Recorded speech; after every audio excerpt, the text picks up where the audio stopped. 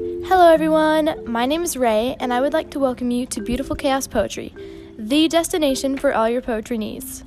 Here on the show, I share some of my original poetry, as well as feature poems by miscellaneous talented poets I've met on my own journey.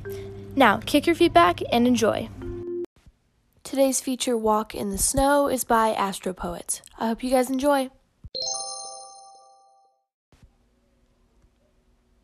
Dawn rises on a snow tide. Snow gleams without sleds. Spruce trees throw white confetti. Roses hide without reds. Up to my knees, snow cheers me. More so than spring showers, more so than fall leaves, branches sprinkle flakes from their evergreen sheaves. White builds steady, snow cheers me. More than summer sunbakes, more than leap year goals, holidays by frozen lakes, fish dinner from local shoals. Delicious dairy indoors, snow cheers me. To sit away from snow must be warm. Go on a snowy walk, it'll do you no harm. That was Astropoet's piece, Walk in the Snow.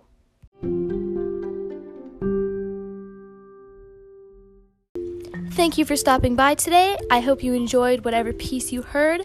Have a beautiful day, and we hope to see you again soon. Bye!